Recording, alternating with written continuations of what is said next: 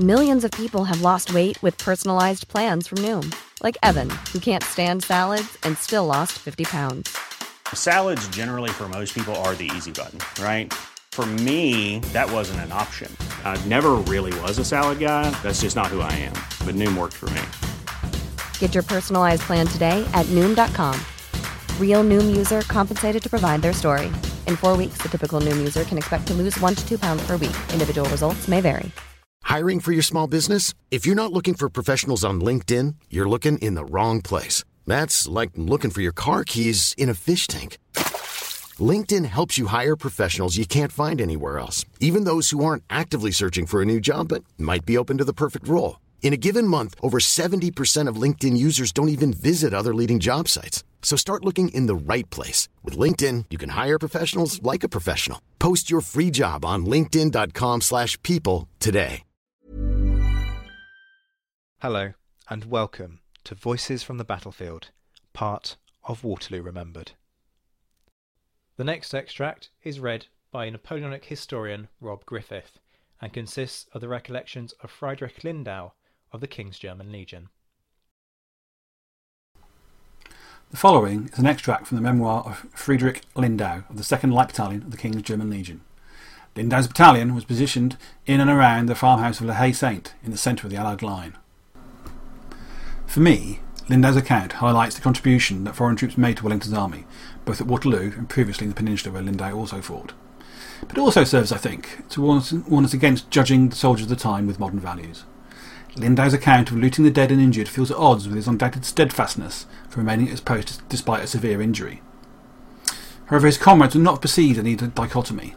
Lindau, like all soldiers of the time, could be both hero and rogue. New regiments were continually brought up, but regularly beaten back. An enemy officer fell to me nearby. He had been constantly riding around the battlefield in front of us and showing the way to the advancing columns. For some time I had him in my sights. At last, just as he was leading up new troops, he came to my fire. His horse made a bound, reared up and fell, with the rider beneath it. Soon afterwards we made a sally. I opened the gateway, the nearest enemy was bayoneted, and the others fled. We hurried behind them for a distance and halted. Now I saw not far from me the officer whom I had shot. I rushed up to him and took hold of his gold watch chain. I had scarcely got it in my hand when he raised his sabre by way of reprimand. I gave him a blow on the forehead with my rifle butt, so that he fell back and dropped dead, when I noticed a gold ring on his finger. I first cut the little bag from his horse, and was just about to take the ring off him, when my comrades called out, "Get a move on and come away! The cavalry are making a fresh charge!" I saw some 30 riders spring forward, and I ran very quickly with my booty to my comrades, who forced the enemy to withdraw with a salvo. We halted then for a while on the highway, and I was glad to see heaps of dead enemy lying more than a foot high near the abattis. By the wall I saw a grenadier lying with a bullet through his body. He wanted to run himself through the breast with a sabre, but no longer had the necessary strength to do it. I seized the hilt of the sword to throw it away. The Frenchman let go immediately, no doubt fearing that I might wound his hands by pulling it away. Near the abattis, a wounded man with a bullet through the leg lay in a pool of water. He cried out loudly in pain and tried to roll out of the water. I seized him by the arms, and another took hold of his legs, so we laid him by the wall with his head on a comrade who had been shot.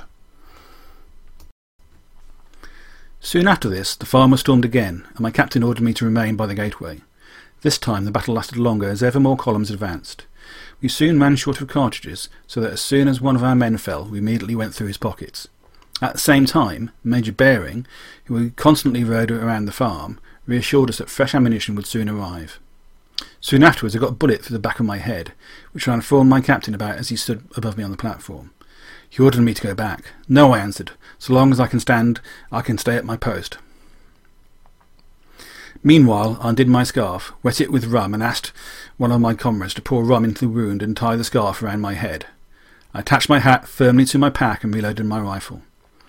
My captain above me, whom I could see every time I loaded, turned to order and rebuked me repeatedly across the wall as he fell upon the French. I warned him not to put himself so far over the wall, since he could easily be shot.